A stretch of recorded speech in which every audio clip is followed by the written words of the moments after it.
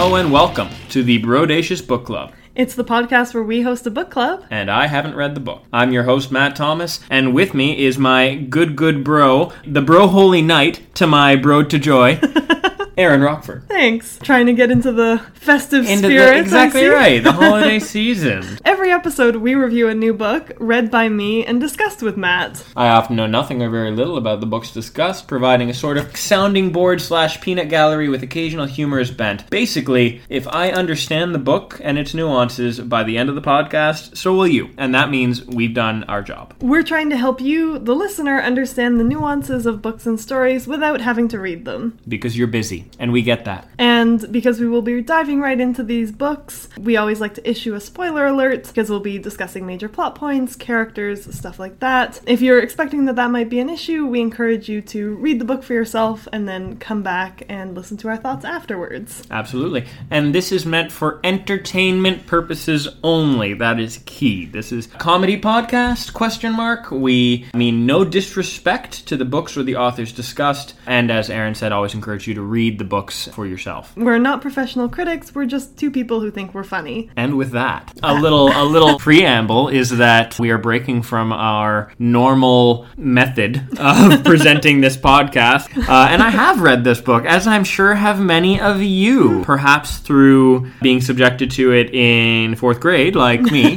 And I don't mean subjected in a bad way. I loved it, still do. Haven't read it since I was 10 years old, but I have read it in the past. So this will be interesting. Indeed. And without further ado, Aaron, what are we reading today? Today we're reading The Lion, the Witch, and the Wardrobe by C.S. Lewis. That's right. Of course, the first book published in the Narnia series. Mm-hmm. Obviously, first book is a little bit complicated with this because there is a book that comes before this chronologically but was a prequel and published after. So, right. Anyway, for our purposes, this is the first Narnia book. Which, for the record, is my favorite. Not this one, the prequel, The Magician's Nephew. I love The Magician's Nephew, I really do, but I don't remember The Magician's Nephew well enough, but that's fair. I guess maybe we'll get there. We'll get there. Who knows, depending on how this goes. Yeah. But as Aaron will note, this is a Christmas book. Father Christmas makes an appearance. He does. Santa is in this book. He gives gifts. Yes. So, Christmas book. So, we wanted to review this as part of our, around Halloween, we did something spooky, so why not around the holidays in December do something a little festive, you know? Exactly. And there's a lot to unpack here as well. In fact, we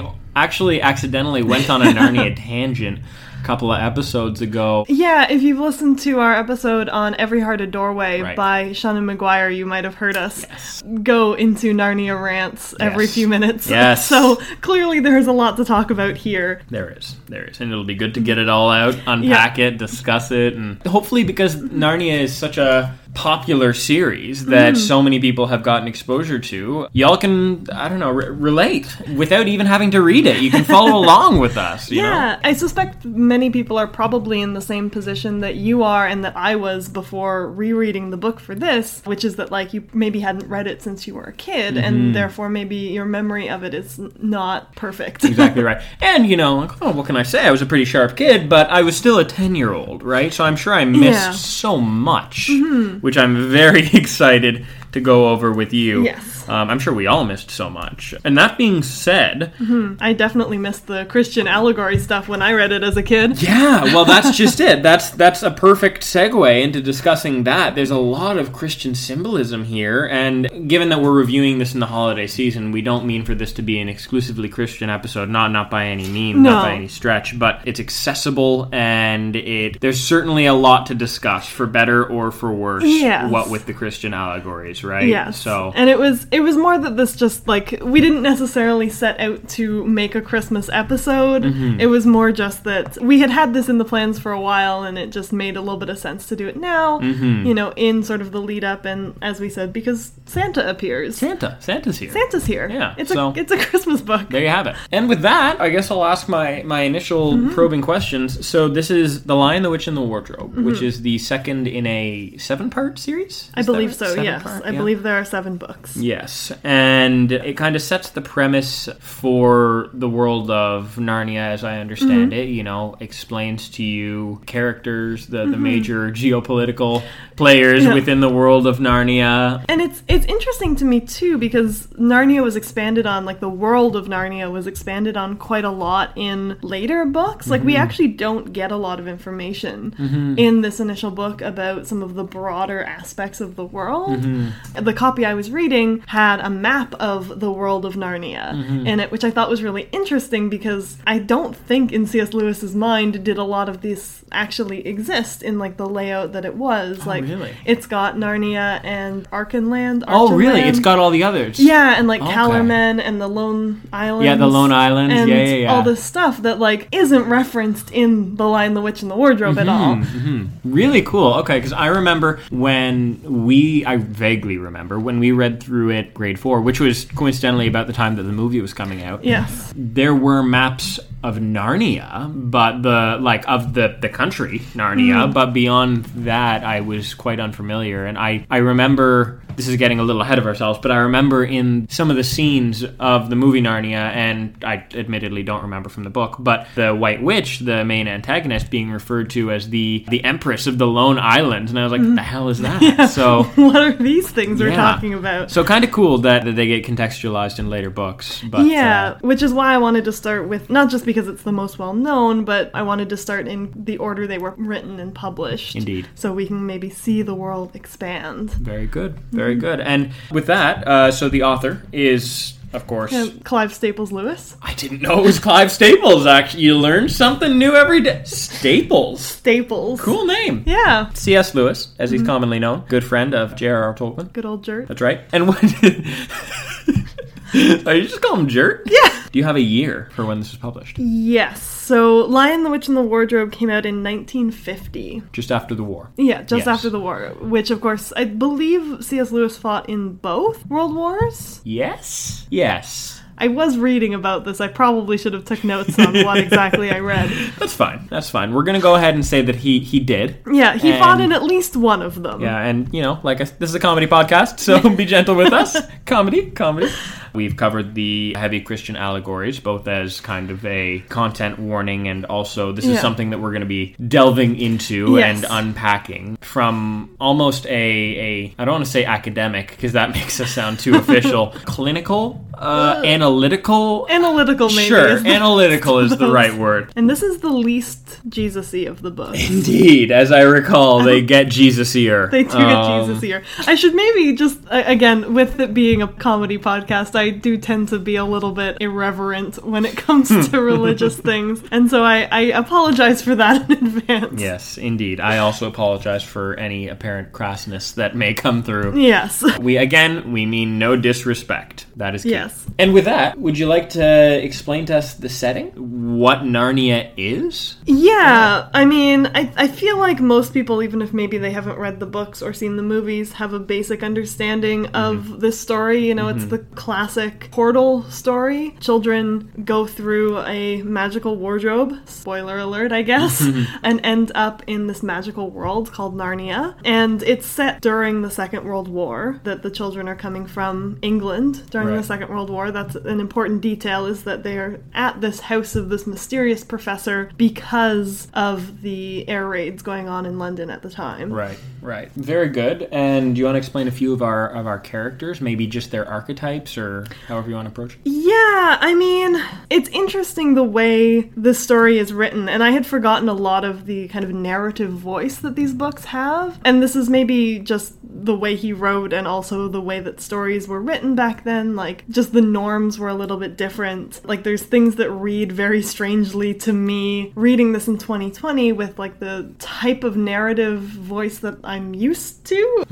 And, like, the extent to which characters get, like, development. That happens a little bit less, but the 4 main characters are the Pevensey children. There's Peter, who's the oldest. He's the leader of the group. He's the brave, heroic one. Big brother. The big brother, sister, yep. There's Susan, who's the oldest sister. She's sort of the sweet, gentle one. And there's Edmund, who's the younger brother, who's kind of a bit of a... Shit. Yeah, I was trying to think of the word that wasn't no, that. I can see it in your eyes. That's why I just said it. He's kind of a pill. Well said, well said. At least at the beginning of this. And then there's Lucy, who's the youngest. She's based on a real person in C.S. Lewis's life. Really? I believe his niece, maybe? Really? I had no idea. Yeah, the story was sort of written for her as like a means of entertaining her. Yeah. I believe the book is dedicated to Lucy, the real-life Lucy. That's so... that is very interesting. I had no idea, but that's definitely going to color my reading, shall we say, of this book. Lucy is sort of the most protagonist-y of them, especially in this one. She's the one who is brave in the way that small children in stories are brave, if that makes sense. Like, you know, she's adventurous and daring and all that good stuff. A little cheeky, a little precocious. Cheeky, a little precocious. But just the sweetest thing. Yes. Lucy's the best one. But Lucy is adorable, yes. Lovely. Okay, good. So those are our main characters. Do you want to touch on any antagonists or any supporting characters? Do you want to save that until we get into it? I think we can save that until we get into it. You got it. Very good. Then last question before we really dig in. Is there an arc? Is this the hero's journey? I mean, it sort of is in a very, like, I don't want to say simplistic. I think I'm inclined towards that just because the book is pretty short. I mean, it's an adventure story. It's a very cozy adventure story in a lot of ways, too. Especially in book format where they can kind of skim over some of the rougher details of things. True. Which I think was very much the time period. Like, yes, these children are on a dangerous adventure, but it's not really all that dangerous. Like, yes, they are in actual peril during this, but if you were to compare it to books that are directed at children nowadays, and just like the level of perceived or like felt danger as you're reading it is very different. Well, very good. Then with that, without further ado, let's get stuck in. How do we begin? Take it away. I was actually kind of amused by the beginning lines of the book because it kind of sounds like an essay. Do tell. So the first two sentences of the book are, once there were 4 children named Peter, Susan, Edmund, and Lucy. This story is about something that happened to them when they were sent away from London during the war because of the air raids. Very matter of fact. Yes, a little indeed. bit essay-like. A little bit. Like, in this essay, I will tell you this. Yeah, exactly right. And they all kind of sound like stuffy English people, and I can't tell how much of this is accurate to the time period and how much of this is just that maybe C.S. Lewis was just a stuffy Englishman? Bit of a stuffy Englishman? Yes. Like the first line of dialogue that's spoken once they get to the house belonging to someone known as the Professor. Okay. This sort of old estate in the countryside. And the first line of dialogue is spoken by Peter, and he says, "We've fallen on our feet and no mistake. This is going to be perfectly splendid. That old chap will let us do anything we like." Very posh. Very posh. So posh.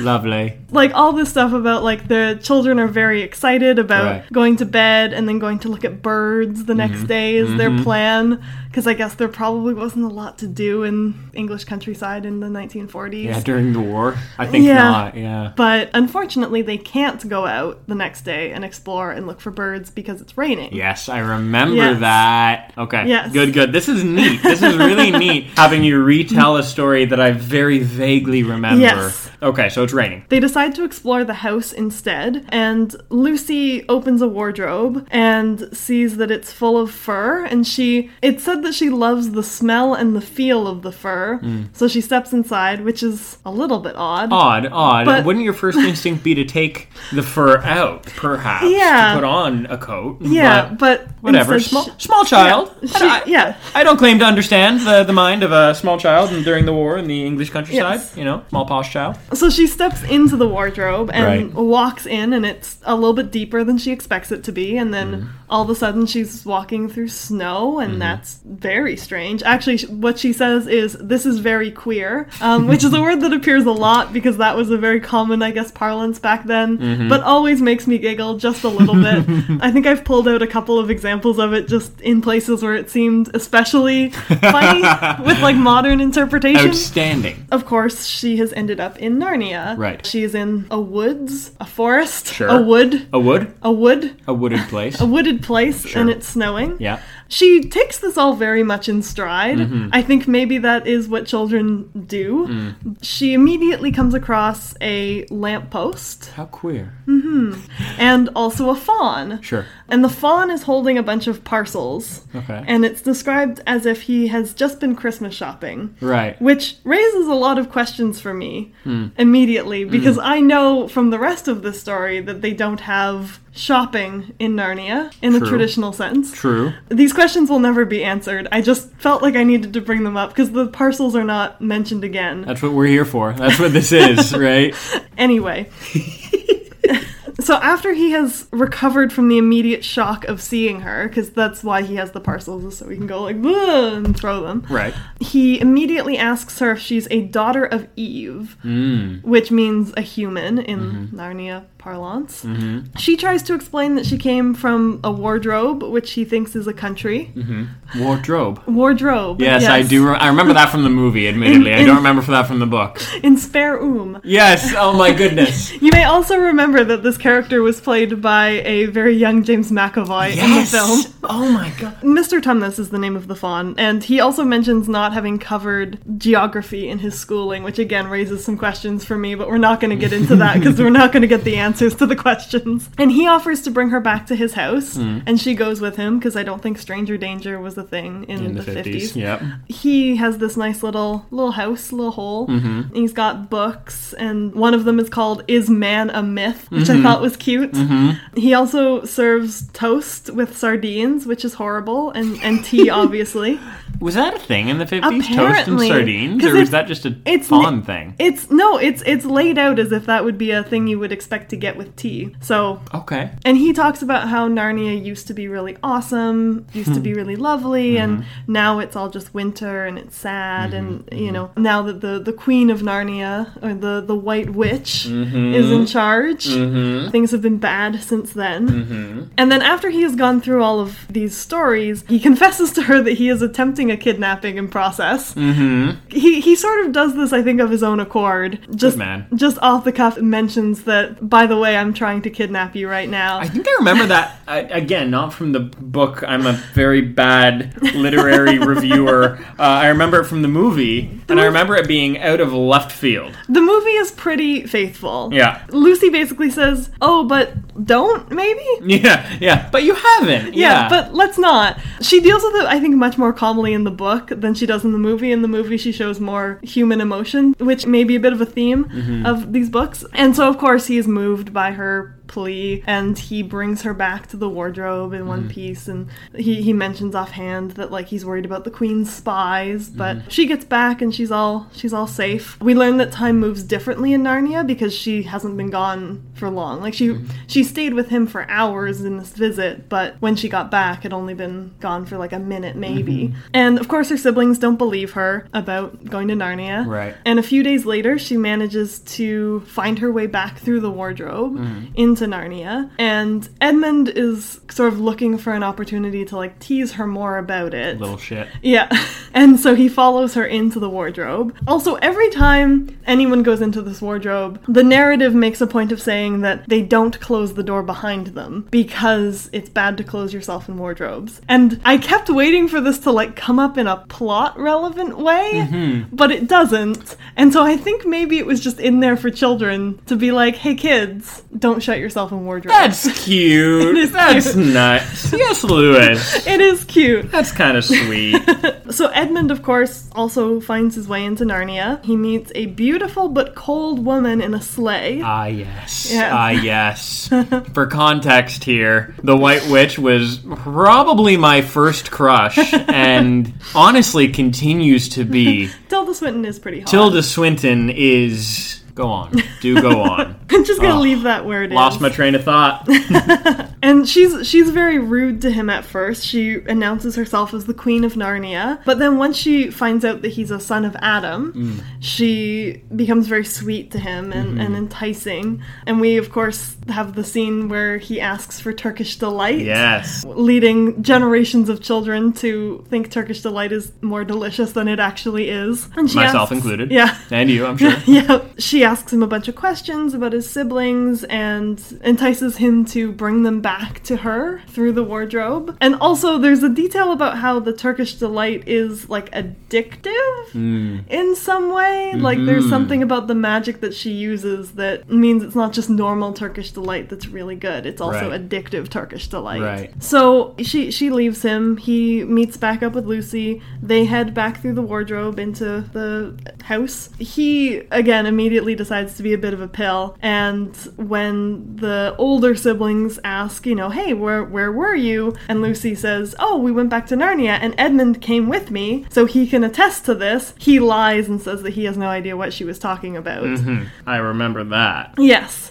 And it's explained that he does this because he's worried that his siblings will side against the witch if he were to bring them to Narnia, which is probably a good instinct. But Peter and Susan go to talk to the professor about Lucy and say, like, oh, what could be happening with her? We're worried about her. She keeps talking about this magical land. And the professor says, oh, but what if she's right? Like, what if she's telling the truth? And kind of presents them with a logical argument that, like, he asks them who among Lucy or Edmund is usually the most truthful. And when they say Lucy, he's like, oh, well, can't you just believe that maybe she's telling the truth now, too? And it's like, I don't know about that, Professor. Obviously, we, the readers, know that she's telling the truth, but, like, under normal circumstances, maybe not an assumption. Yeah. A couple more days pass, and then there's a scene, which, again, you may remember from the movie, where it seems like they are almost magically chased into the wardrobe. You know, they're trying to avoid the housekeeper, and yes, that's what it was. Yeah, because she's kind of unpleasant. They hear footsteps that herd them all into the wardrobe, and they all end up in Narnia, and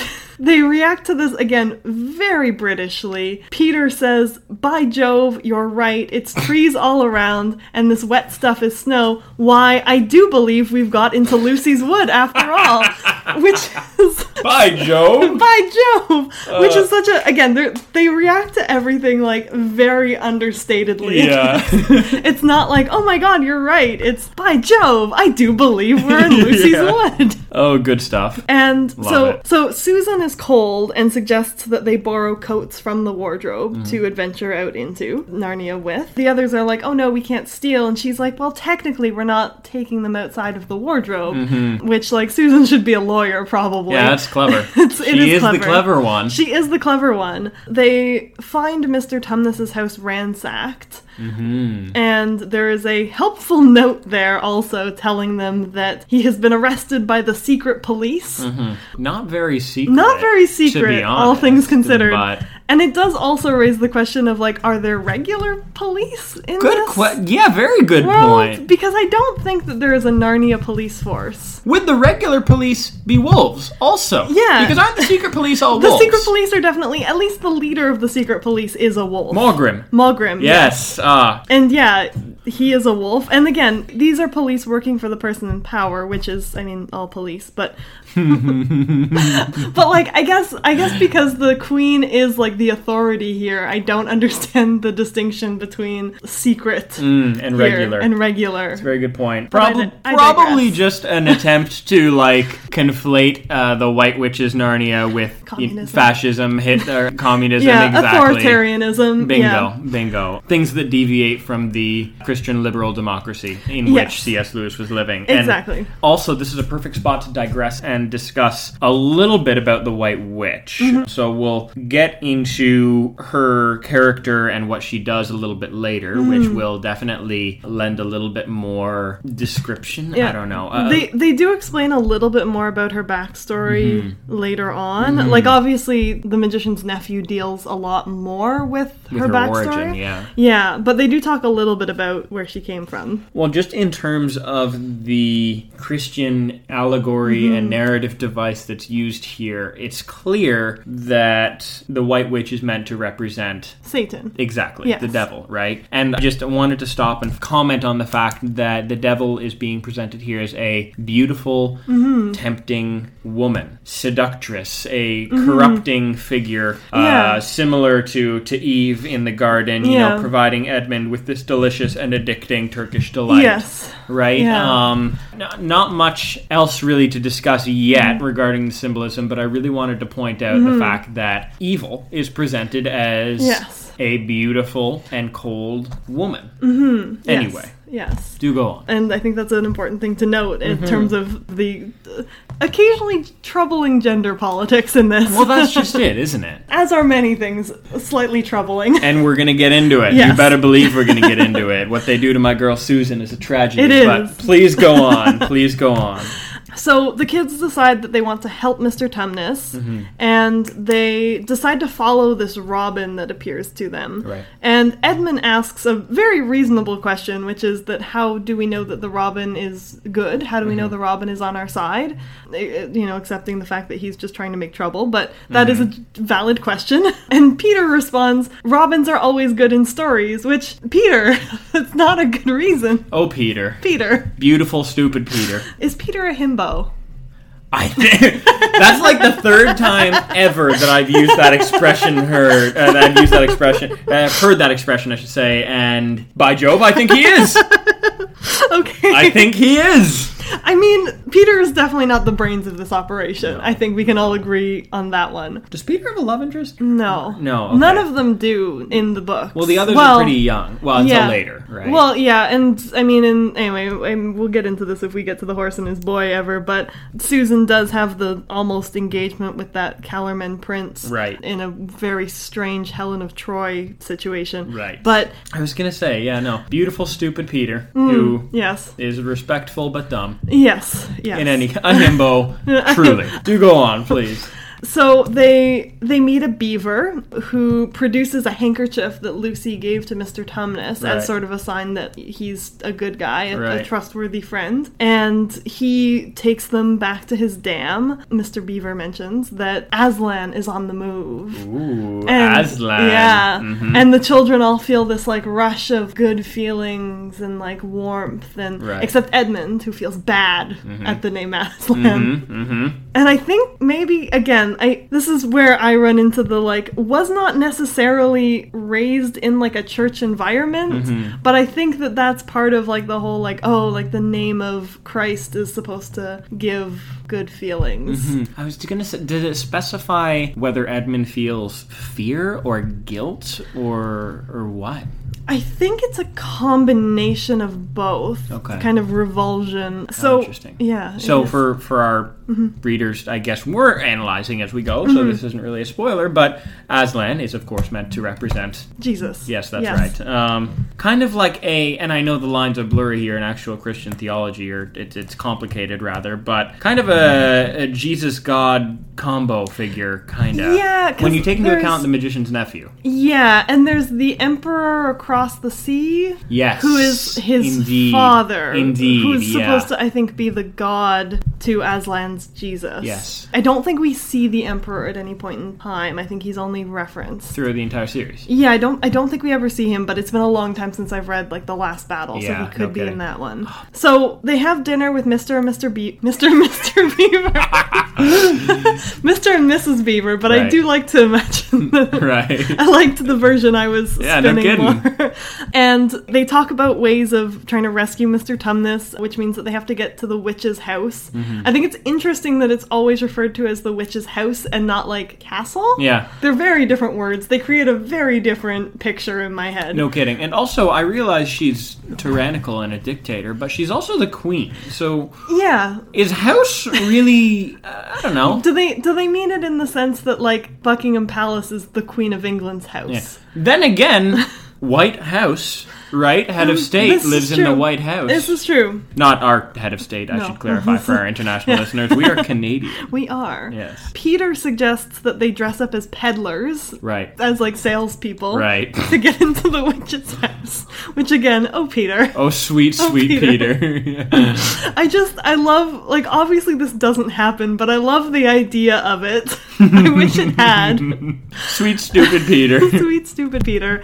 And the beavers are basically like, don't worry, you don't have to come up with any plans. Aslan's gonna fix everything. Right. Aslan's gonna deal with it. Yeah. Which, again, is kind of, I understand that it's part of the, like, theology and, like, the allegory that's happening, but also, that doesn't make for a very exciting story in a lot of ways, in my opinion. They also talk about some of these old rhymes and, like, prophecies that foretell of these sons of Adam and daughters of Eve that are gonna come, and Aslan's gonna roar, and it's gonna be great. I didn't actually write down the rhymes. The beavers also give some information about the witch. They say that she is a daughter of Lilith, which is interesting. That is interesting. I don't remember that. Me either. But that's got implications. Yeah, I also did not remember this. For our listeners who might not be aware, I don't think this is Christian tradition in any way. I think this is... Jewish? I think it's from a Jewish tradition. Yeah, me too. That Lilith was Adam's first wife. That she was also made from the earth. So she was his equal in a way that Eve was not. Because Eve was made from one of his ribs. And that she was disobedient. And therefore she was cast aside, I guess. Yeah. And Eve was made in her place. I think Lilith her punishment was to give birth to demons, maybe?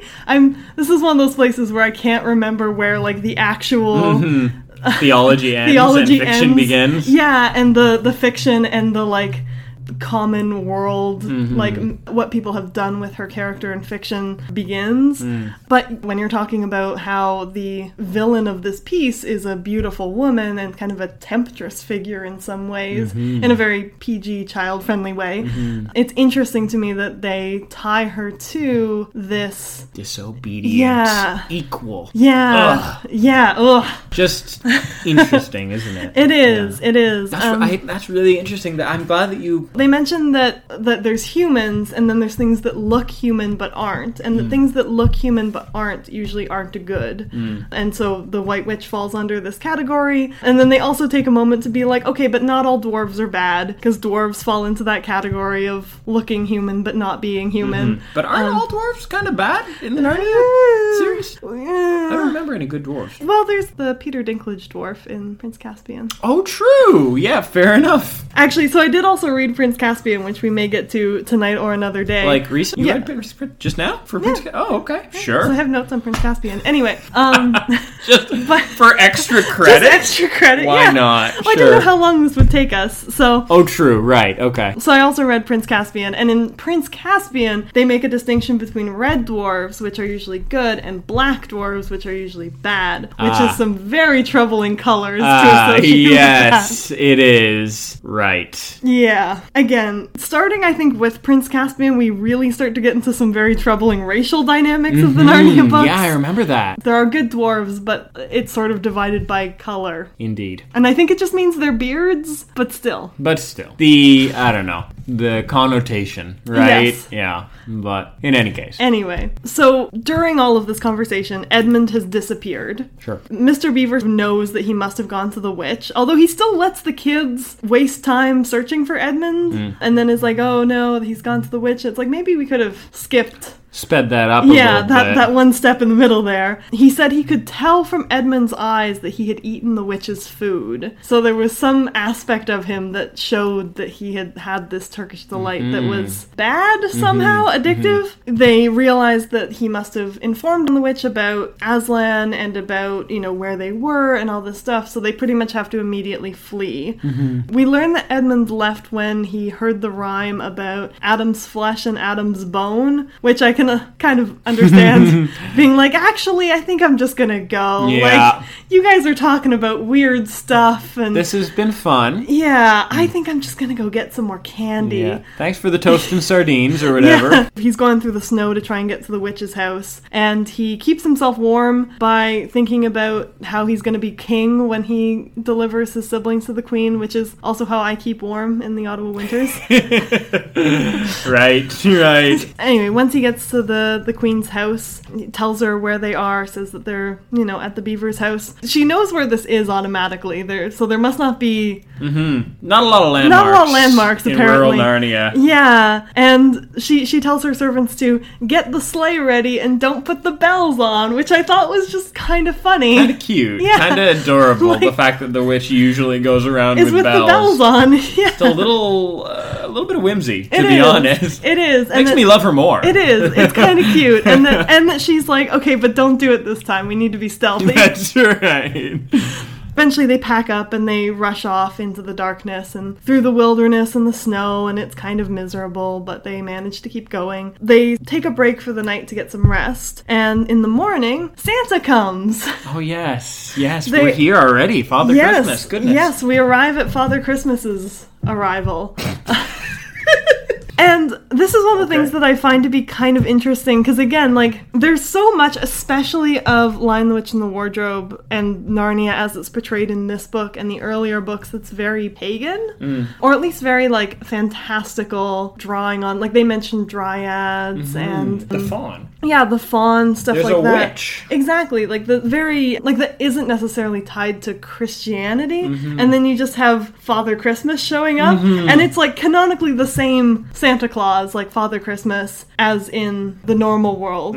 It seems to be. I was just going to say, you kind of made me think about this. The fact that in this very explicitly, less explicitly than the other books in the series, but very explicitly Christian book, or a book that is a Christian allegory in any case, the fact that they're comfortable with things like, I don't know, magic and monsters and giants and dwarves and witchcraft, whereas a lot of, I don't know, modern Christian literature rejects that and says that it will let literal demons into your life, right? Reading about it. So I just find it very interesting that C.S. Lewis was comfortable with that, being such a devout man himself. It is interesting, for sure. In any case. Father Christmas, obviously, he explains that his arrival means that the witch's power is waning, and he gives them Christmas presents. He gives them weapons, which is a little bit funny. These are tools, not toys. Yeah, these are tools, not toys. Yeah. He gives Peter a sword, and he gives Susan a bow, and also a horn, and he gives Lucy a dagger, and also a cordial of magic potion. Right. And he specifically tells Susan and Lucy not to use their weapons because battles are ugly when women fight, which is a bit of an odd qualifier, but okay. Yep, sure is. Also, you just gave them weapons, but don't use them because you're a girl. Yeah. Okay? We're not going to tell Peter the same thing. Yeah, no. Here's your weapons, but you don't know how to use them, so just don't bother. Then he leaves saying, Merry Christmas, and long live the true king. Right. Which is meant to mean Aslan and also Jesus. It's, I think, implied in the later books that it's not just that Aslan is an allegory for Jesus, he's like meant to be a different version of him. Yes, right. Like a parallel universe Jesus. Yeah, that like fundamentally they are the same person. And I think like that's not in this book specifically, so we won't go too much into it, but that's what I remember from later books. Well, I wonder if it's kind of Father Christmas in Narnia and outside of Narnia. I wonder if they have the same kind of exact parallel as an Aslan and a real world Jesus. Yeah. You know? Interesting. Just a little thought experiment. But do go on. So Edmund, meanwhile, is having a terrible time. Right. He's traveling with the witch, the snow is melting, they're miserable, because eventually they get to the point where the sleigh can't go anymore. Also, the witch has this dwarf that's sort of her companion, and the dwarf is really awful to Edmund, and is sort of one of the focuses of his, like, frustration. But we also get the context that the dwarf is the witch's slave. Right. Like, they specifically use the word slave, which is a very interesting word to use in this context. It sure is. Because I don't know, you'd think that maybe he would be less inclined to be on the witch's side if he was enslaved by her. Servitude, yeah. But I think it's interesting that this dwarf is portrayed very villainously when it's like, he's maybe also a victim here. Indeed. In this Good situation. Point. Nuanced take. Hey, thank you. You're welcome. So the others finally reach Aslan and his army. There's this whole part where when they first see Aslan, they can't look at him directly and they kind of go all trembly. Right. Aslan asks where the fourth is, where's Edmund? And Peter takes the blame because he yelled at Edmund while they were sort of, like, when they got to Narnia, he was like, hey, you lied to us. You specifically threw Lucy under the bus. So he takes the blame for, like, having been Hard on mean to him. Edmund, which is like kind of nice. Good guy Peter. Yeah, good guy Peter. Mm-hmm. Himbo Peter. Himbo Peter. Too true. We stand Himbo Peter. Mhm, we certainly do. The girls are sent to go get dressed up. Meanwhile, Aslan shows Peter Cair Paravel, which is the castle that he and the girls will sit at. Shows Like, him- sort of in the distance. He's In the- like, there right. is Cair Paravel, and Okay, someday you will sit on the throne. Meanwhile, the girls get attacked by Malgrim, the leader of the secret police, who we will remember as a wolf. And Peter goes to fight him, and Aslan is like, okay, Peter, you gotta do this. Get you in gotta there. Yeah, get in there, buddy. Yeah. So Peter does kill the wolf and sort of earns his stripes, I guess, Sure. by doing so. Yeah. Meanwhile, the rest of the people present just kind of look on, I guess. Just watched. Yeah. Yes. I do think there's some other wolves around that end up running back to the witch's camp. But anyway, in the aftermath, Aslan tells Peter to kneel so he can knight him. Mm-hmm. And in the book, it says that Aslan asks for Peter's sword to knight him with. He's a lion. He's a lion. I don't Take it in understand. his mouth like I a don't kitty? know. That's cute. That is a cute image. However, in the copy of the ebook that I was working off of, there was an illustration of Aslan standing upright with like Sword in hand? it was a scene where he was talking to the witch. Sure. But he had like normal kind of human proportions, Okay. which was a little bit upsetting to me. It is a little bit upsetting. That's a little bit disturbing, And but I realize I'm maybe not the first person to make this joke, but is Aslan just a furry? Like, is he just Jesus in a fursuit? Is that what? could be. I have questions. I have questions Clearly we do. about this scene. Clearly we do. Clearly we do. Yeah, in the movie I'm pretty sure he just like Peter kneels and he just uses his paw. Yeah, and 'cause just, he's a like, lion. Yeah, but because that would have been weird 'Cause for it him would at have that been weird. point to stand up you on his imagine? hind legs. Can you imagine? Give me your sword, you know? Like just Him being person-shaped makes everything else so uncomfortable. Like, there's several scenes where Susan and Lucy ride on Aslan's back. Oh yeah. And several scenes where they play with him, like roll around with him, Yeah. which is very cute when he's a lion. Yes. Less cute if he's human-shaped. Yes, indeed. I'm gonna choose to believe the movie version. Probably wise. Indeed. So the witch is gonna just straight up kill Edmund. Sure. Because then Aslan's missing one of his boys and can't complete... Prophecy doesn't come true. Yeah, prophecy can't come true. Probably should have, in Yeah. retrospect. Probably should have just done it. Yeah, that she probably should have maybe started with that, but we learn that her forces consist of every evil sort of race. I don't know if race, species. Sure. Like she's got werewolves and giants and ghouls and ogres and minotaurs and hags and specters. Right. Like just all the spooky things Right. are in her army, Yeah. which raises a lot of questions for me about what the politics of Narnia were with all of these subgroups pre-witch. It's true, eh? That's a good point. Probably marginalized. Probably. Probably like Scar and the hyenas. Yeah, Yeah. like maybe they should have treated the hags better and the werewolves better, and we Maybe wouldn't they have had should've. this problem. Don't push them to the fringes Yeah, of Narnian political society, exactly. or else they'll become extreme and rally behind a charismatic leader Exactly. like Jadis. Which is Exactly. her name, for Yes. the record. Yes, I don't think that's referenced in this book at all. Really? It might be when they list off all her titles, I don't remember. Interesting. But Okay. yes, her name is Jadis. We Yes. learned that in the prequel. They rescue Edmund before he is killed, and he and Aslan then go to have a conversation, which is not conveyed to the reader at all, which is kind of interesting and like neat, I think, that we don't get to hear that conversation. Again, I think I would be a little bit kinder towards that if not for the Christian allegory. Because, like, that, again, it sort of takes on this weird religious connotation. It does. Whereas, if not, it would be kind of like, oh, it's a private conversation. It's kind of nice that we don't learn what it is. Yeah. Yeah, I don't know. I now that you mention it, I kind of struggle with that. No, it's maybe struggle's not the right word. Perhaps that's too strong of a word. But I kind of agree with you in that, like confessional, kind of, Yeah, I guess. yeah, but, a little bit. But I I kind of wish it absolve you wasn't. of your sins kind of thing. Yeah, but I kind of wish it was just a discussion. And that's just Yeah. me, though. It is what it is. Yeah. But Aslan brings him back over to his siblings and says there is no need to speak of the past. Right. Edmund's learned his lesson, basically.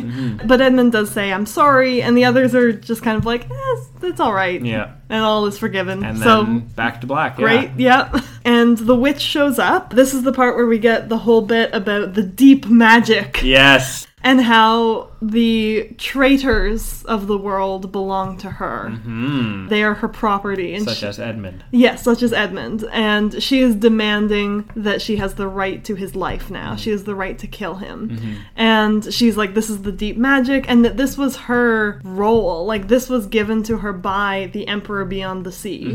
Which is interesting again. That is interesting. That she was kind of part of this whole ordering of things. And again, I haven't read The Magician's Nephew in a long time. I do not remember if they go into that, and maybe we'll get into that if/when we read it. Yeah. But just very interesting in the interim. I remember bits of The Magician's Nephew, because it literally is that. It's the ordering of everything, right? It's the creation of everything and the origins of all of these characters, Aslan and Jadis, and Aslan agrees that he understands the deep magic and that this is how things work. And Susan turns to him and says, like, oh, can't you do something about this? Like, can't we ignore the deep magic, basically? And Aslan just kind of frowns at her, as in, like, no, we can't disobey the Emperor. That, Susan. Yeah, come on, Susan. Don't disobey God, I mean the Emperor. You know, actually, interesting, because you know Christian theology better than I do. So, does Lucifer have property bequeathed? Isn't he a prisoner? Isn't he imprisoned because he's a fallen angel? Like, what's... I don't know, because that's another thing. Again, as with Lilith, there's so much popular culture about Satan, and I genuinely can't remember how much is laid out in the actual Bible versus what's just come up as a result of Dante's Divine Comedy or Paradise Lost. Like, I honestly don't know where all those things tease out to. True. Because, there is that question of, like, is Lucifer the ruler of hell? Like, is he in charge of hell? Does he have... And I think this is a theological debate that people have also, is that, like, is Satan part of God's plan, basically? Or is he a prisoner there as well? And I don't know what the answer is in sort of standard Christian theology. Fair enough. I guess that's a pretty big topic to tackle. Yeah, I do know he doesn't come up in the Bible very often. Curious. Anyway. As you were saying. So Aslan and the witch work something out so that Edmund isn't going to die. He doesn't tell anyone the details of this. But of course, that night, Aslan's kind of sad and everyone else is kind of bummed out too, just as a result. And Susan and Lucy can't sleep. So they wake up in the middle of the night and decide to check on Aslan. And he's wandering off to the stone table. And they follow him and he lets them walk with him up to a certain point and then says, like, okay, I have to go on alone now. Don't watch what's about to happen. I'm hearing Qui-Gon Jinn's voice in my head. Oh, good times. The witch and all of her people are at the stone table, and they're very mocking of Aslan as he approaches, and she says, the fool has come, and they tie him down, and they shave his mane, and just try to disparage him and knock him down, but they're also kind of clearly afraid of him, and Susan and Lucy are just horrified. The witch, before she has like a stone knife, before she stabs him, she tells Aslan that she'll kill everyone anyway. She's still gonna wage this war, and his sacrifice doesn't make any difference. And she says, in that knowledge, despair and die. And then... So good. Sorry, that shouldn't have been my initial reaction. You're just picturing Tilda Swinton. That's exactly what in that outfit with the freaking chainmail and her sword, and such a good scene. Anyway, yes, so of course this is meant to represent the crucifixion. Exactly, the ultimate sacrifice to save all of mankind from our own sins. Yeah, or just one person in this case. In this case, Edmund representing the wretched of the earth, I suppose. I would assume. The blood of the perfect sacrifice being spilt in order to be the forever sacrifice, meaning that no need for any other blood sacrifices in the future, being the Christian theology side of things. And in this case, Aslan self-sacrifice to save Edmund so that the prophecy can come true, yada yada. Yes. So Susan and Lucy are crying, and after the witch and her people have left, they go over and they untie Aslan, and they're helped by some mice that like chew through the ropes. And they stay with him as the sun rises, and then they stand up for a moment to kind of warm up because it's cold, and as they step away from the table, it cracks in two, and Aslan reveals himself to be alive again, and says that the witch was unaware of a deeper magic that that the deeper magic states that if a willing person was killed on the table, an innocent person, that it would crack and that death would begin to work backwards. And I guess maybe also he gets some powers. I don't know. We're a bit unclear about all of the breath. Yeah. Yes, indeed. The ramifications. But anyway, so they play around for a little bit, just kind of enjoying the fact that he's alive. That he's alive. Yeah. Cuddles on the stone table. Exactly. And whatnot. Yeah. He instructs them to ride on him to the witch's house, where they Epic find scene. they find all of the people that she has turned to stone. Which again, this has worked out pretty well for them that she turned them to stone rather than executing them. But anyway, again, maybe not the best decision on her part. Tactically, I'm thinking, I don't know if this works within the metaphor here, but are the people who are turned to stone instead of killed by the witch meant to be people in purgatory? I have no idea, honestly. That never occurred to me in the past. And maybe it never occurred to me because teachers never told it to me, because that's not what it's meant to represent. Yeah, but I have no idea. Okay, curious. It's a no thought idea. that's going to fester. It's interesting, yeah. Because, I wonder if this is meant to be... Because after Jesus comes back to life... Exactly right. Yeah. He goes to purgatory and I think takes all those souls to heaven, doesn't he? Or something like that? Yeah, and he also does... I think it's called the harrowing of hell, right? Where he kind of does... Yes. He does like a bit of a tour of the afterlife. He does! Yeah! Yeah, he does. And he goes in there, and does he beat the devil in hell? Does he go to... Again, popular culture kind of mixing. And also, I'm very certain that there's different versions of that story. Like, Sure. I know I've like heard of some apocrypha that deal with the harrowing of hell in different ways, and so I genuinely cannot remember what is actually in Bible. But yeah, I wonder if that's sort of meant to be that. That's interesting. I hadn't thought of that before. Yeah. Okay. Anyway. do go on. So he breathes on the statues and they come back to life, including, of course, Mr. Tumnus, and he and Lucy reunite, and it's very adorable. And once they have all these reinforcements, they rush to the battle of Aslan's forces versus the witch's forces, and the witch is battling Peter. Oh, yeah, you don't get any of the battle in the books. You don't get any of the battle in the book. Oh, that's right.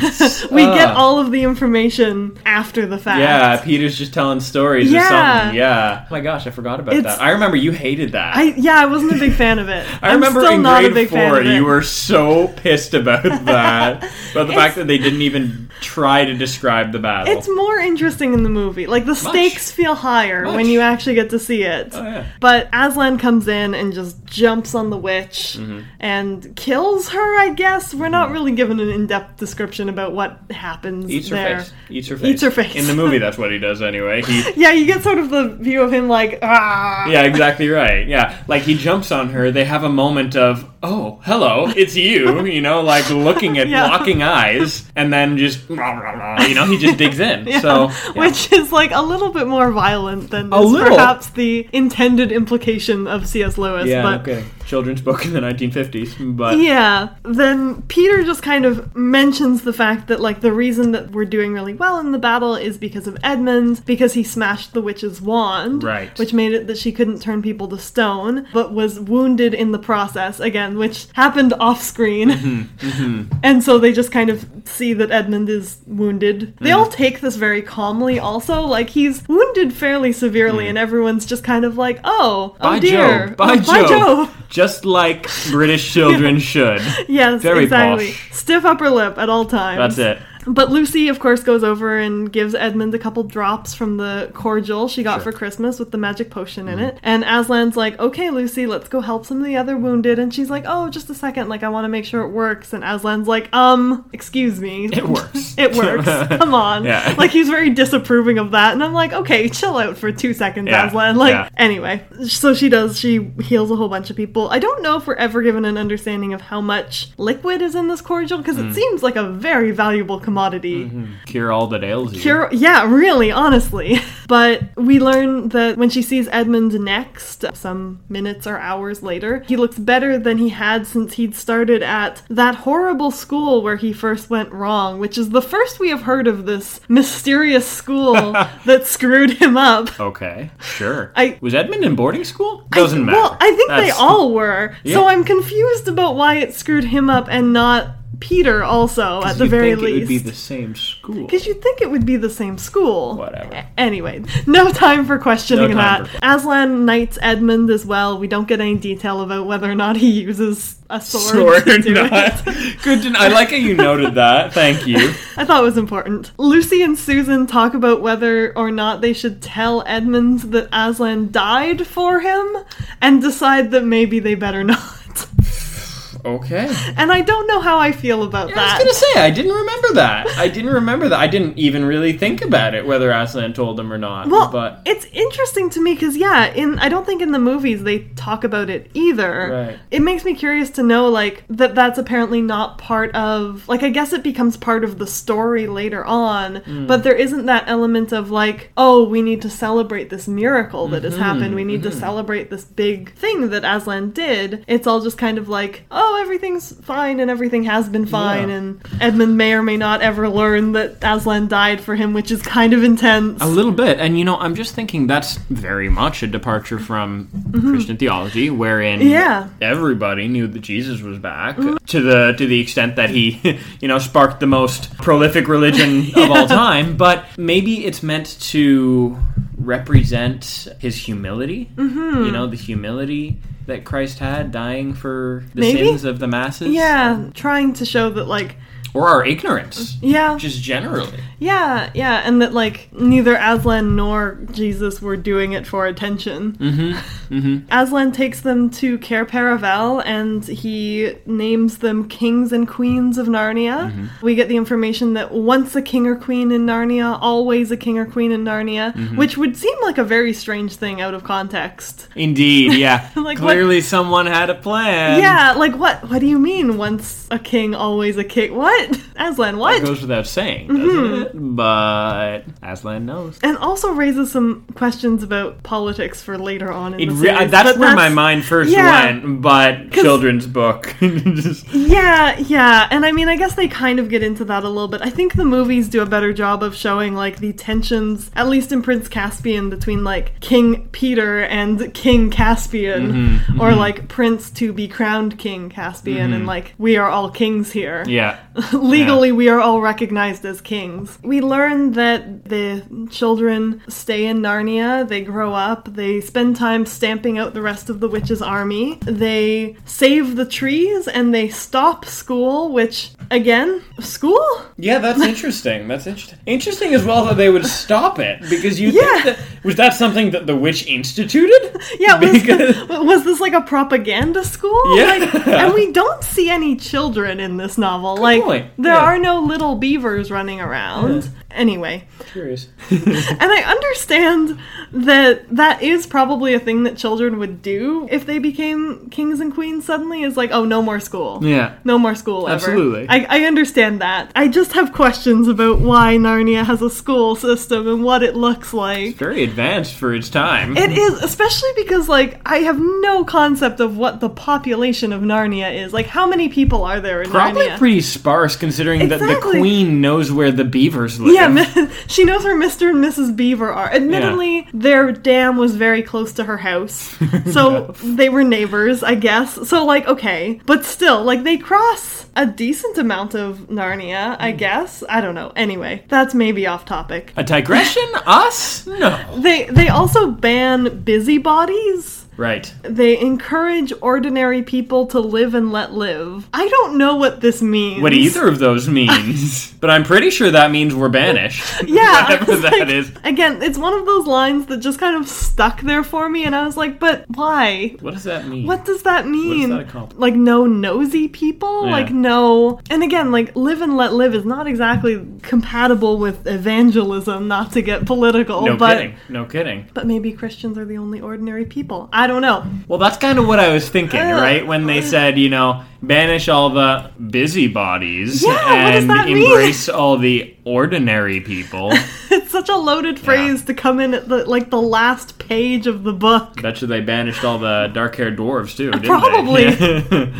Busybodies, every one of them. Like I said, they stamp out the rest of the witches' army, which, like, what does that mean? Like, does that mean that they got rid of, like, all of the species that were helping her out? Like, are we in the realm of, like, werewolf persecution now? Like, what's... I get that, like, they didn't maybe want to lead to rebellions, but, like, some troubling implications here. Yeah, not to mention, I think that in Prince Caspian, and again, this is a bit of a digression, I'm pretty sure you see some of the witches' forces, like, remnants of them. You do? Yeah. If I remember correctly. Yeah, we do. We do see some of the witches' forces. So we see, like, 2 of them. Yeah, yeah, a little bit. Anyway. And we learn that they become known as Peter the Magnificent. Peter is also, I didn't mention this, but he's crowned the High King. Yes. Which, like, that's gotta be a bit of a... snub to Edmund. Like, well, I mean, he did betray them. He did betray them. All is forgiven, but... but Peter's the High King. But Aslan never forgets, you know what I'm saying? Don't deviate from his plan. But that was part of the plan. I mean, this is also the debate about, like, Judas. Indeed, and I have had... I talk about that... Okay, so for your content... You know, this is a digression and a half. I'm just gonna... In, like, elementary school, we had a project wherein we had to pick a historical figure that we would want to have dinner with, and... I have vague memories of this, yes. And list out questions that we wanted to ask them, and I insisted on picking Judas and asking him how he felt about being framed, because if there is a divine plan and everyone has to stick to the divine plan, then there's no free will. Then Judas didn't decide to turn in Jesus, and Judas didn't decide to kill himself, thereby sending himself straight to hell, according to some Christian theologies. So did God sentence Judas to hell? And if he did, how does Judas feel about that? Anyway, digression out. I can move on. All to say, I talk about that project like probably once a month. And that was... That would have been many years. Like grade 6, maybe? 15 years ago? Yeah. Okay, so... Yeah, and moving right along. The question of, like, if Edmund had not betrayed his siblings... Yes. Maybe a bit questionable if Edmund is meant to be a Judas analogy here, but I don't think it's a terrible analogy to make. Oh, yeah. If Edmund had not betrayed his siblings, Aslan would never have been able to sacrifice himself, which means he would never have been able to come back. And, like, I guess it's questionable if any of that was avoidable, because, again, I don't know that we get a clear view of whether or not that was necessary, but it raises the question. Well, and not to mention the fact that the Emperor Beyond the Sea allegedly gave Jadis, the White Witch, authority over the traitors of the world, right? So that right there implies that there was some sort of a divine plan that could not be deviated from. Was Aslan just waiting for the right traitor to come along? Like, potentially. And now we're kind of sliding right into the analysis. So why don't you go on? Well, we are very close to the end, so I'll just finish this off. So they become Peter the Magnificent Himbo, Susan the Gentle, that's it. Edmund the Just, and Lucy the Valiant. That's it. She gets the best one. She really does. Well, Peter the Magnificent is pretty good. Was Edmund the Just? The Just. The Just. Which, well... was he? Yeah, that's what I'm saying. We learn that he becomes more just, I guess. Yes, but indeed. Anyway. So one day, the children, the Pevensies, who are now adults, and who now don't really remember the world that they came from, they hear about a white stag out in the woods, and they decide that they're going to go and hunt it. And while they're doing that, they come across the lamppost, which they don't recognize. I think they mentioned that it brings up a queer feeling for them. Like a slight memory. Sure. So they are going through the woods, and of course they end up back in the wardrobe and back in the quote-unquote real world. And they come out of the wardrobe. This is all sped through very quickly, just in terms of like narrative. Like, they don't really give any weight or time to what it would feel like to be an adult and suddenly be slammed back into your child body. We did discuss this. This is what we discussed. We did talk about this. Okay. Because that is horrifying. That is a to trauma. me. Yes. Yeah. And they don't really address it as such. God, Possibly. could you imagine? No. Oh my God. Now I'm just starting to... Yeah. To our listeners here, think about that. In your case in particular, you're an adult, you're 25, living your life, and then you're 10 again. Back where you were when you were 10. No, thank you. Yeah. But no, not my choice, not my favorite. No. They go to the professor because they feel compelled to explain where his coats went. Right. Because they took them off when it became spring in Narnia and left them. The professor is not surprised to hear that there is a world in his wardrobe. And he says, oh, well, you won't be getting back that way, but I'm sure you'll be back there eventually because once a king in Narnia, always a king in Narnia. And then they get like one last weird dig at the school system where he says like, what do they teach kids in school these days? Oh yeah. Forgot about that. And then that's where the book ends. And there you have it. Then, abrupt. Very abrupt. Very we just sped on through quite a bit of stuff there. Indeed. So let's unpack it, shall we? They forgot. They were what? Let's go ahead and generously say the children were 40. Let's go ahead and say they were quite old. 40-year-olds still remember what happened to them when they were 10, 15, 12, however old the Pevensies were, respectively. So why did they forget? And does this have a metaphorical, I don't know, is there something there? I don't know. I don't know if there's necessarily a metaphorical aspect to that, or if it's just like a magical sort of like C.S. Lewis thought it would be more interesting if they believe that they've always been in Narnia kind of thing. But yeah, it does raise some questions about like, and maybe that's just a plot device. I think it is to make it so that they exit accidentally. Yeah, I think that's what it is most realistically. It's probably just a plot device used by C.S. Lewis. But I mean, they drank the Kool-Aid. They did drink the Kool-Aid. They drank the Kool-Aid and they forgot about their life prior. They forgot about the people who were in their lives before they met Aslan.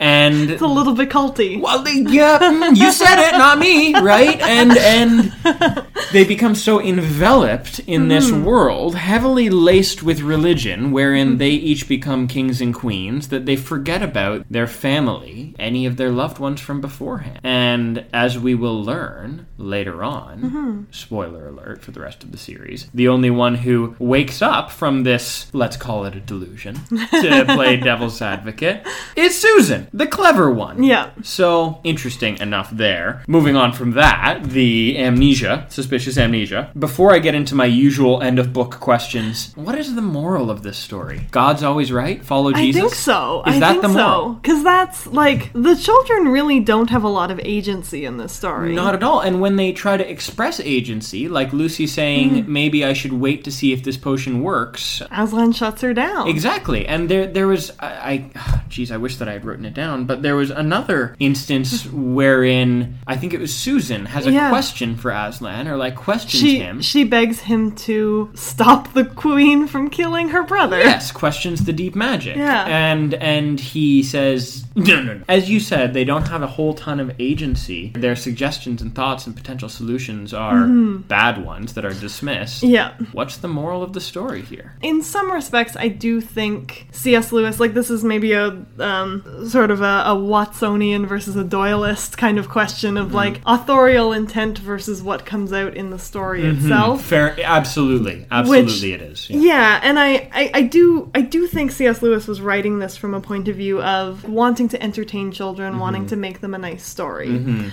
And then also the moral that you should maybe obey Jesus and, like, be faithful. Right. And I don't know to what extent that was intentional. In this book specifically, especially. Like, I think it gets more intentional as the books go on. Definitely gets more explicit. It definitely gets more explicit. But I can understand how maybe some of this might have slipped in accidentally to some extent. Like, the amount of just do what Aslan says. Yeah. Well, also, I'm sure the novel is a product of its time, right? This was written in the 50s, a time when religion was more prevalent in society, especially Christianity in England. Yeah, I think you're absolutely right. And I'd also like to say here for our listeners, I love C.S. Lewis. I love the Narnia series. The books, I've admittedly only read them once, and that was a long time ago. But the movies I've watched a ton of times, and I love them, especially Lion, the Witch, and the Wardrobe. So these aren't meant to be criticisms of the author author or the material in a malicious way at all. Yeah. We're just, like we said at the beginning, we're just two people who think we're funny. Yeah. We're just picking it apart as we do, but no disrespect to the Absolutely. the CS. What was his name? Clive. Clive Staples. That's, Staples, yes. No disrespect. But anyway, moral of the story, perhaps a little unclear. And also, like, this would have come also, I think, at a time of great obedience to authority for a lot of people, especially, like, we're coming off of the Second World War, we're coming off of, like, the sort of keep calm and carry on mindset of venerating people like Winston Churchill, you know, trying to uphold that authority that they have, because there was trust, I think, in that authority to some extent, in a way that maybe we don't have now. And I wonder if that also plays a role, too, that it's like, oh, just do what the people in charge say.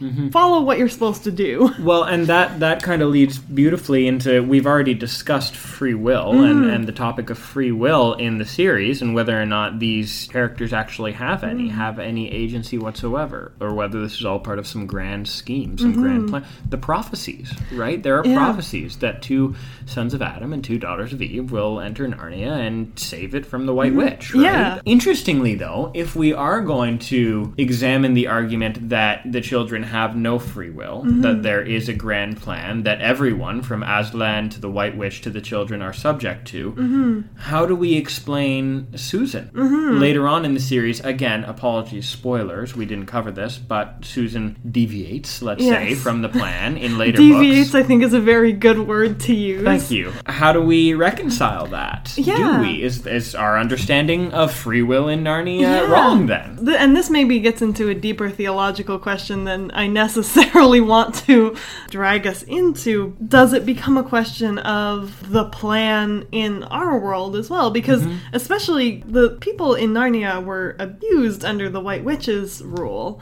And going forward, like after this, we learned that, again, spoilers for Prince Caspian, that novel is about colonialism and attempted genocide, kind of. Like, we learn that this race of people called the Telmarines moved into Narnia and tried to wipe the native Narnians out. Like, that's heavy stuff. And C.S. Lewis does not, I think, adequately deal with how heavy that is. Yeah. But again, it raises this question for me, at least, of like, was that all part of the plan? Was there a plan? Indeed.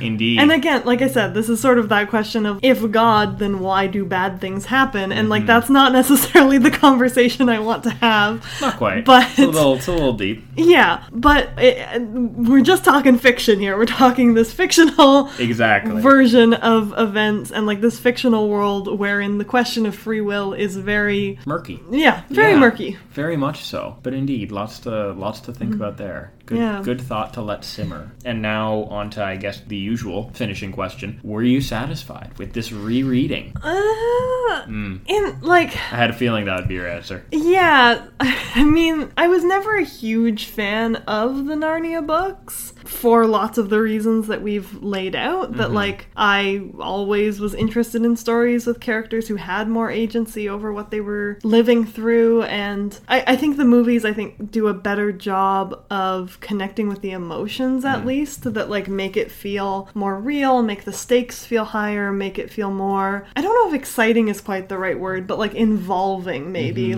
We see more of the children being chased, we see more of like the desperate escape from the witch, we see more of the battle. And that's not that I'm like hungry for action movies necessarily, but I think that having that element at least helps us care a little more about what happens to them. So I was never like a huge fan of the Narnia series, even as a kid. And I remember. Yeah. I always preferred the movies. And I still think I prefer the movies. I've watched them more frequently than I've read the books. So in that sense, like, I think I always felt a little bit like, satisfied, not so satisfied by the books. But it was interesting to go back and to like see these pieces that I had forgotten about. And I do honestly kind of enjoy, like, C.S. Lewis's narrative voice is so weird and like so old-timey that it's kind of adorable. And it's so different from how people write nowadays unless they're like really going for a specific style, that I did kind of find that part interesting, even as much as it doesn't really work for me from a getting invested in the story point of view. Right. Yeah, but how did you feel about, this revisit? Yeah, well, I mean, originally, you probably recall from grade 4, I freaking loved it. I loved the book and I loved the movie even more this time around. I think that, of course, my rehearing is probably colored with nostalgia, rose-colored goggles, but I did enjoy it. I was satisfied, but I don't know. Could have been. Honestly, the Christian imagery doesn't bother me in the slightest, to be honest. It's a great story. It's a really great story. I mean, the story of Jesus is an interesting story also. Absolutely. Yeah, indeed, it is. Some would say the greatest story ever told. A lot of people claim. But, I don't know. I understand why he did it, but bringing the children back at the end, I find a little jarring. And that's probably what he was going for, right? He was probably going for jarring, probably going for dragging these children back into the real world with all these lessons learned. Go find the real Aslan of your world. Wink, wink. Oh, will we ever get back? Who knows? Whimsy. And that was very much the flavor of the time also, like in terms of, I'm thinking of like Peter Pan, which I know was also like, that was, I think, 1913 or something. That predates this by at least a couple decades, I believe. But like in terms of the way that we thought about children and adventure stories, there was like a definite, Wizard of Oz as well, sort of some of these stories involving children going off to worlds with the understanding that, like, of course the children would want to come back afterwards. And I think the reason that Narnia sticks with me a little bit more than the others is that in the others the kids choose to go back. Indeed. Maybe that's it. Maybe it's that it's accidental. Yeah, I think that's why that bugs me so much, is because it's like they were happy as kings and queens. They had no desire at any point to go back to their real lives. And I don't know if that's realistic or not, but... Very clever. I think that's what it is for me, too, that I find a little... I don't know. It just kind of leaves I don't want to say it leaves a bad flavor in my mouth, but rather it doesn't leave a flavor in my mouth. I'm not satisfied. I want a little more. It's like you've taken the flavor out of my mouth after you've given it to me, It's... Indeed, I think that's it. The accidental nature of it all. The fact that they stumble into their old lives and just can't go back, right? Leaves me full of regret, full of no. Why? The stag. Yeah. I must get the stag, Yeah, but who will Narnia? The Dumbartons, apparently. And again, and maybe if the books dealt more with the grief related to it. And of course, we won't know until Prince Caspian that lots of time passes between now and when they do return to Narnia, and that, like, all of their friends are dead when they get back. We won't know that until the next book. Yes. But still, that's kind of messed up. Yes, talk about grief. Yeah. Right? Yeah, unresolved things. I think that you're right. I think that if he did put in a little bit of that grief at Paradise Lost, right? Acknowledging that, not even the fact that they've been shoved back into their 10-year-old selves, 10-year-old bodies, 10-year-old with their adult minds, but the fact that they've lost so much, right? And they don't really acknowledge that. Yeah, that's... Which is why I think, like I said, I think the movies work for me a little bit better, because they do spend some time on that. They do spend time on, like, oh wow, like this would be hard to adjust to, and going back to Narnia would be difficult and like full of potential hardship and like strong emotions. Anyway, just standing for the movies, I guess, now. Fair enough. Me too. Again, Tilda, if you're listening, I love you. That's it. Remember when we thought this would be a half-an-hour episode? Yeah, when I said maybe the episode will be short, like we'll run really short, so I'll prep Prince Caspian too. Been here for 2 hours. How long have we been recording? An hour and 40 minutes. Yeah, there you go. Yeah. Well, sorry to our listeners. Wow, holy crow. Okay, well, we have to do the others, because I enjoyed that way too much. I really enjoyed that too. I'm excited. I think we should definitely... I've already prepped Prince Caspian, so, like, that's already ready to go. And by we, you mean you. But, yeah. And for that, I thank you. And I guess, okay, we've gone over all my questions. We done the analysis, unless there's anything else you want to add. I don't think so. Like I said, if we do, which I hope we do more of the Narnia books, Agreed. I think there's a lot more to talk about. They're fun. They are fun. And it's fun to both remember pieces of the stories too. Mm-hmm. In that case, would you like to introduce our next book? Do we have an 2021. I haven't actually thought about what I want to do next. Oh. So I guess we will leave that for now. Sure, it's a mystery. It'll be a surprise for all of us. Sure will. And in that case, if you've enjoyed listening, and presumably you have, goodness, I enjoyed recording this episode, so much fun. Me too. But presumably you have, since you made it all the way to the end, please leave a rating, a thumbs up, a like, or subscribe, depending on your respective podcast streaming platform. You can reach us at brodaciousbookclub@gmail.com. You can also reach us on Facebook and Twitter as @BookBrodacious, or just by searching the Brodacious Book Club. You could give us a follow if you want to reach out to us with any recommendations for Please things we should do. Oh my cover gosh. in the new year. We'll do it. Yeah. We'll do it. If you give us a recommendation, we'll freaking do it. Yeah, So don't be afraid. I know that you're out there. I see you. So just send us an email or whatever, please. Takes 2 seconds. Be cool. And we'll do it. We'll do whatever book you want. That might be a... That's a blank check, That's but a blank check who you knows? just wrote there. My immortal. Yeah. Baby. I mean, I would be down for that. Oh my god, that would be the best. So much to analyze. Oh. Anyway, we digress. And this is our last episode of the year, so have a really safe and hopefully happy holiday season for anyone out there who's celebrating anything at this time of year. Have a happy new year, I hope. We hope. That's it. I've been Erin Rockfort. And I'm Matt Thomas. Thanks for listening to the Brodacious Book Club this year. It's been a really great first year. Sure. First of many. First of many, we hope. And Merry Christmas to all and to all. There it is. That's a wrap. And also other holidays. And also all of the other holidays.